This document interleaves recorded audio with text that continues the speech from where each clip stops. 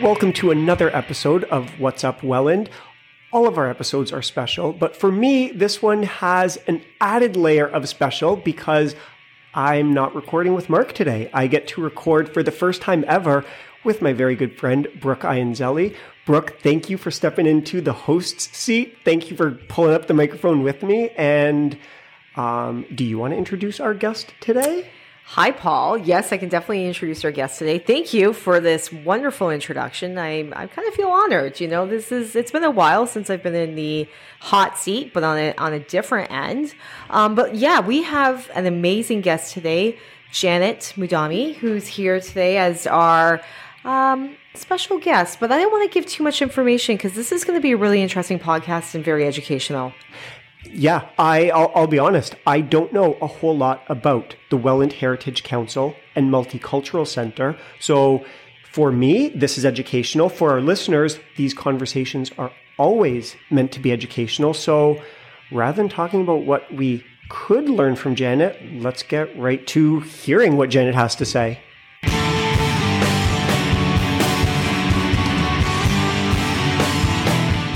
So, for the first time, we get to welcome Janet Mudami, Executive Director of the Welland Heritage Council and Multicultural Center and Employment Solutions to What's Up Welland. Janet, thank you so much for making time to join the conversation today. Welcome to the show. Thank you for having me. I'm so excited with all the discussions we're going to be having. To start the discussion, first and foremost, it's a pretty lengthy title. What is the Welland Heritage Council and Multicultural Center? I know it's a mouthful, isn't it? Anyway, so the Welland Multicultural, I actually shortened the name going forward because really it's so much easier for even people to understand what we do. They're often confused by the heritage aspect that has been thrown into our name, thinking we're a heritage organization. But in fact, we are a multicultural. So as we introduce ourselves into the community, we often utilize just the short name, Welland Multicultural Center. So we were, of course, established in 1976, and we're all about helping newcomers, not just newcomers. We also help the Canadian citizens and ensure that they are integrated into the communities, especially with the Canadian community. It's all about integrating them into the labor force market. So in speaking about who you serve, in that it's people here, newcomers who are joining our community, where are people finding you? So you are in Welland. It's in your it's in your name. It's in the title. But where are people finding you? How are they finding you? It's very easy. You Google multicultural centers. There are only 3 in Niagara region. So there's us. There is the Folk Arts in St. Catharines. There is also Fort Erie in Fort Erie, the Fort Erie Multicultural. So we often are. It's just by Google search. We never market our product. Believe it or not, we are always found. And it's always a word of mouth from the individuals that we've assisted over the years. They always find their way back when they need to bring in their own families into the country or for other reasons as such. So, and we're also connected through the multiculturals. We literally work as a coalition. So they are actually connecting us like through the border, Fort Erie Multicultural. They refer clients to Welland because we also happen to have our emergency shelter. Wow, very impressive, Janet. So what types of services do you provide? As I just mentioned, the first one I would want to talk about is our emergency shelter.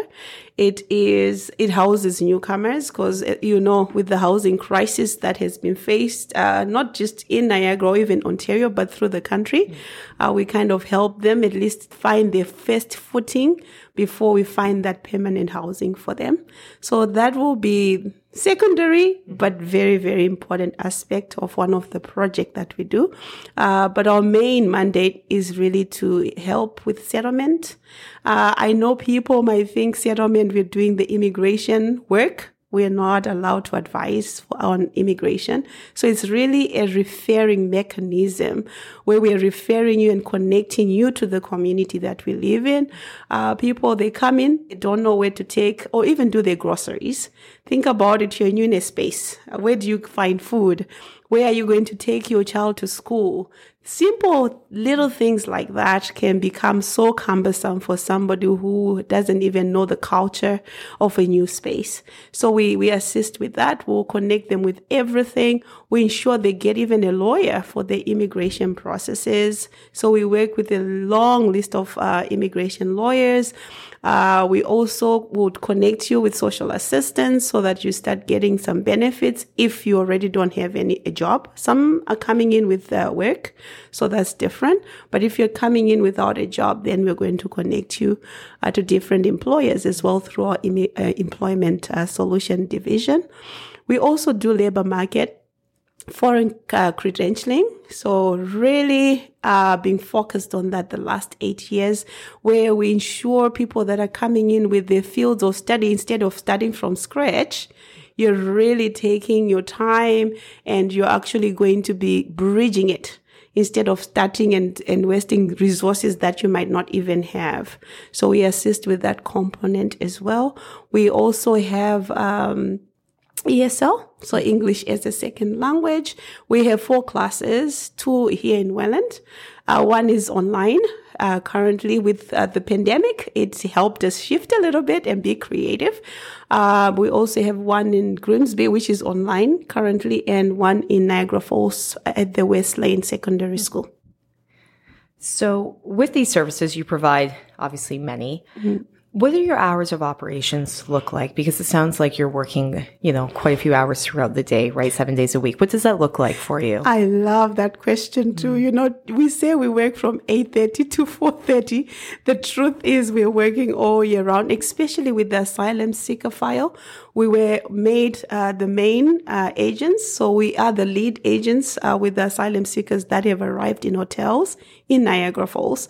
So from last year to currently, we had about 3,100 individuals that we were assisting from 18 different hotels. Now they've subsided to about 11, but still there's still many of them, still just slightly under 3,000. But we still have to help individuals. They need all the help that they can get. We have to ensure we organize the programs. We have to connect them to all these different aspects that we spoke about earlier. So, Janet, you speak with such passion about helping individuals. You mentioned at the start of the conversation, the center has been around, the Multicultural Center has been around since 1976. Mm-hmm. So I want to ask how it has changed over that time. I know you have not been there since 1976. So first and foremost, how long have you yourself been a part of the center? But then, and I'm really good at doubling my questions up, how has that center changed either from what you were aware of before you joined or just over your tenure there? How has it changed and how are you continuing to meet the changing needs in our community? Absolutely. So I like to tell this story. So I started off as a client myself at the center. Not a lot of people know this. We literally lived in the emergency shelter for 2 weeks with my husband and 2 children before finding permanent housing ourselves. It was just 2 weeks later we found our permanent housing, and 3 years later we bought a home, and here we are. So I've been with the center like on a voluntary position. I started right away. I have an accounting background, so I do income taxes. I've been volunteering with CRA since I've been here, 2005. I started working for the center in 2007 in November. Started off as the finance manager for 8 years before I became the executive director in 2016. And I'm still going. And you asked your second piece, you moved into what has changed in our landscape a lot, especially with COVID. I've seen a lot of changes, not just COVID, but also talking about the number of people that they have been bringing into the country. They're talking about starting to bring up over 525,000 people a year. Just that alone, it does really affect capacity. And you're talking about resources. We're still functioning from the same funding pots, believe it or not, and yet we're expected to do so much with so little. But we'll keep going. I know one day things will change and hopefully for the better. So I think lots of people are coming because of different issues. There's the economic downfall because of COVID. Again, the pandemic kind of escalated things for so many people in different countries. Then there's turmoils, war. If you look at the Ukraine, you see individuals that are coming in. We actually have 2 new programs within our center that we had to start just specifically for the Ukrainian community. We just finished our first class that we just started for the Ukrainians, and the individuals all have found employment. So I'm so quite excited about what's happening in our territory. So, Janet, this is something just in mentioning that you are working with the same resources that you have had all along. It hasn't grown, but you said with hope that you are still finding ways to help newcomers, to help people in our community. How do you do that? Are there strategic partnerships that you are forming? How much does the community support you in supporting the community, if that makes sense? Yes, that's an interesting question, actually. Yeah, but like looking at things, of course, we do get funding as like, for example, the 2 programs that I just spoke about. We did get a little bit of funding on that. But the front on the NSP, the newcomer service program that we have, nothing there. Of course, they've given us more resources because of the asylum seekers, but it's just for a year. And then what happens after a year, to be honest, I don't know. That's why I said I'm hopeful that things will keep growing on our side. I think we need to scale. With the inflation, it just doesn't affect the newcomer. We have to understand it also affects our staff. They're living through these challenges as well. So how can we be stagnant even with the amount of pay that we give them? Can we at least increase that so that it matches inflation that they're going through as well? Excellent. So, Janet, we're going to kind of go back to the start when you had mentioned that a lot of individuals don't know or understand what the Welland Heritage Council Multicultural Center represents. What does that mean? So there's some misconceptions with that. Could you maybe explain to us and clarify what they are, minus the fact that you had stated that it's not a heritage center, right? Correct. And the other misconception we often face is they often think we're an immigration office, and we're not. We are not the ones who make those decisions for individuals to stay in the country. There's actually a federal body that does all that for us, and it's the IRB, so Immigration Refugee Board.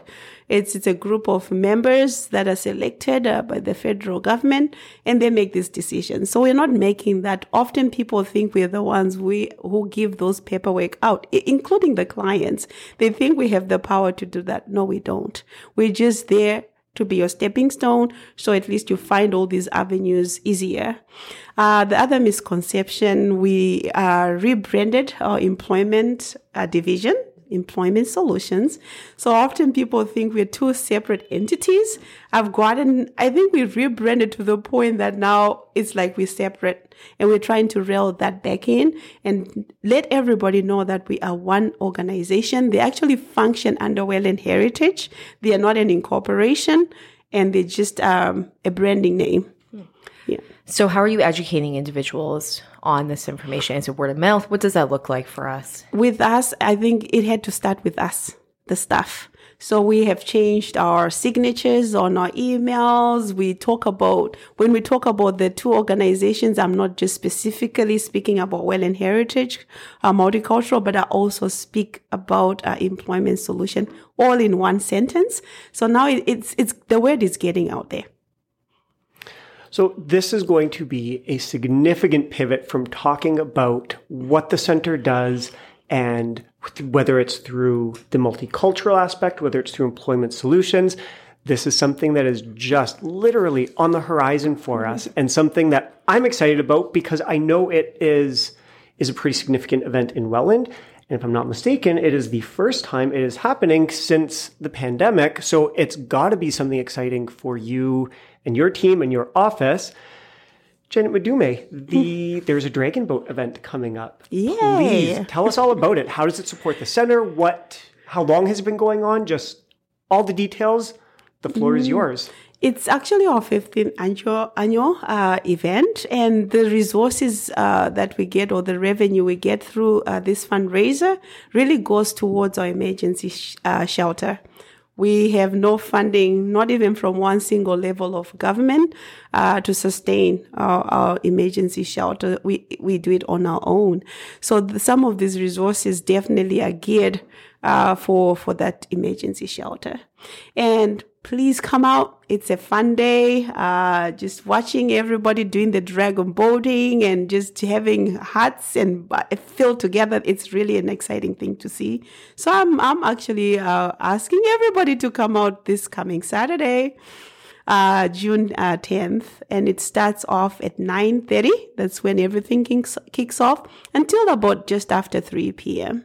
We do have food vendors, so please bring an empty belly as well. And where should people show up if they're not familiar with where these events happen in the city of Welland? It does happen at the Flatwater Center, beautiful facility. Thanks to the city for that.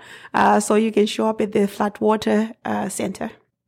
So I myself have never dragon boated. Janet, will you be on the water or will you be on land just meeting people and showing people around? What? I'm always on the land. That's where you're going to find me. And I enjoy that. That's exciting, Janet. And we look forward to being able to see what takes place during the weekend, maybe share some posts about that as well on our LinkedIn, our social media. But both Paul and I like to kind of end all of our podcasts on a very positive note. You mentioned a little bit of a success story earlier, but is there a favorite success story that you like to share that you can share with our listeners today? Absolutely. Every time somebody asks me of a success story, there's so many that I could tell over my tenure at the Heritage, but one comes to mind constantly. It was a single mom, 2 children, came in, no documentation. They'd been in Canada before and left the country. So what that means is when you come back, you're not allowed in Canada. And the only reason why she was allowed to stay was because of that little baby girl that saved her life because she was born here. So she was considered Canadian. This lady went through school. She had no daycare. She found daycare on her own. And now she's actually moved out of Welland. But the success comes into that she finished and completed her education and she has a full-time job. And I often refer to this story when people come in and they really feel low. And I always say, you know what? There's one lady who still empowers me to this day because I have never seen such tenacity. So yes, it's a story I tell all the time. I don't know about Paul, but you're giving me chills. And I think that's such a wonderful item to be able to share with us. And for you too, right? The driving force. And it kind of reminds you every day when you're probably going to work thinking, absolutely, I can help someone, right? Absolutely. Which is absolutely wonderful. So thank you.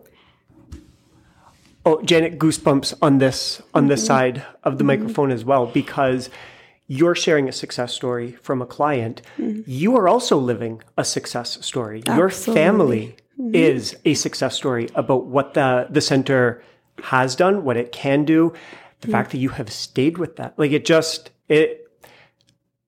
people are coming here, they're experiencing challenges, but hearing the way you talk about the services you provide newcomers, as I said, goosebumps. So I cannot thank you enough for bringing the stories to this episode, to this show, but especially for what you and your staff and everyone associated with the Multicultural Center and Employment Solutions are doing for the people in the city of Welland. Thank you so much, Janet, for joining us today. And thank you so much for having me. And I would want to say this. This has to be said. I'm so proud to be a Wellander. Thank you again, Janet Medeme, for this amazing educational podcast today. I know Paul's got quite a few items he wants to speak about in terms of what he learned and what we were able to gather, but I just want to go back to the fact that I couldn't believe the services that Janet spoke about that I never realized were available to individuals and really what the Welland Heritage Council Multicultural Center meant and what it does. And then from that, the services how they lead to the success stories for these individuals. It was just something that I really didn't realize. Paul, I don't know if you felt that way too. I went in, admittedly, not knowing very much about the Multicultural Center. And part of it was because I wanted to learn straight from the source who they are, what they do, how they're impacting our community. And let's be honest, we really heard straight from the source. And there were moments, even right now, goosebumps across my arms, thinking back on what Janet spoke about. So, Brooke, if the successes and the services to you resonate and play together, for me, it was some of what we spoke about before we recorded, especially what we spoke about after we recorded. Janet was very adamant about they are there to provide services, support, and help, but they are not there to provide, they're not there to coddle people and provide handouts. They want people to become integrated, to be able to stand on their own, to become members of our community. And Brooke, I don't know about you, but what an inspiring, eye-opening, you said the word educational conversation this was. Thank you for starting this piece off with thanks, because yeah, there is a whole lot of thanks for Janet, for her team, for what the Center and Employment Solutions is doing. In anything I'm saying, is there anything you are further thinking about? Yeah, I kind of look forward to her coming back on the podcast again and giving us an update in terms of what is to come, because at the end of the day, I think there are items that she spoke to once again after the podcast about that. There's lots of opportunities to partner with Janet and her team for those who are maybe looking to learn a little bit more about, once again, the services that they provide and how it might help employers or just individuals interested from a community perspective, just to gather more information. So I look forward to her coming back, and I would like to be on that podcast. Oh, you sure will. This is definitely a part one of an inevitable part two, because yes, they've been around since 1976, but I feel like we just uncovered a gem that really needs further uncovering and further exploration. So, Janet, again, thank you so very much for bringing the Welland Heritage Council and Multicultural Center and Employment Solutions to the podcast. This is not the last we are going to hear from you. For those of you who are joining us for the first time, you can catch this episode. You can catch all previous and future episodes at engagewelland.ca/podcast. That's it for today. We are back with you soon. And just a reminder, if you're looking for a fun activity, June 10th, the Dragon Boat fundraiser is going to be held that day. So all the details were in the podcast today, but take a look. As Jan said, if you're hungry, bring those bellies, get ready for an exciting weekend, and we can't wait. Have a great day, everyone.